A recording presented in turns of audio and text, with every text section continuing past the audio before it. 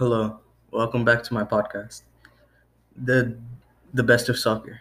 This is the sixth episode of my podcast, and the last five episodes, I discussed the top 10 best players of all time in order and made like a list. However, in this episode, I will be talking about the best skiller of all time, like person with the best skills, uh, like best technique, and Uh, the three players going against each other in this are going to be Neymar, Ronaldinho, and Johan Cruyff. And this is like a one episode kind of thing. And next episode will probably be the best assisters of all time, probably. And then after that, it'll be best goal scorers and so on. Um, so first I'll start off with Neymar. He has over 750 successful dribbles, has many touches and dribbles per game. And if you ask any soccer player about skills and dribblers, Neymar will always be in the conversation. Neymar's specialty is called the rainbow. If you don't know what it is, just search up Neymar doing the rainbow and you'll be amazed.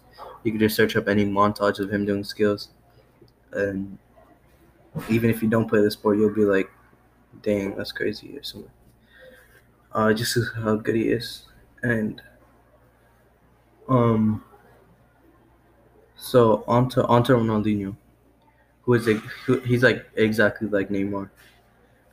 They do a lot of the same skills. Ronaldinho is retired, and Neymar is only 29 and he still plays. So they played in different generations, but they share a very similar play style.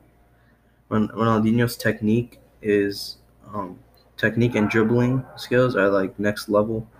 And you can also search up just a Ronaldinho skill montage, and you'll just wonder how someone could get so good at something. Um, Lastly, there's Johan Cruyff, who is sadly not with us anymore. Cruyff played in the generation just before Ronaldinho. He retired in 1984, while Ronaldinho went pro in 1998. So, like a few years apart. And Cruyff is a legend. You could search up a skill montage of him, and you'll just see amazing tricks and skills that he does. And any player you just search up from this list out of the three, you'll be surprised of how they play.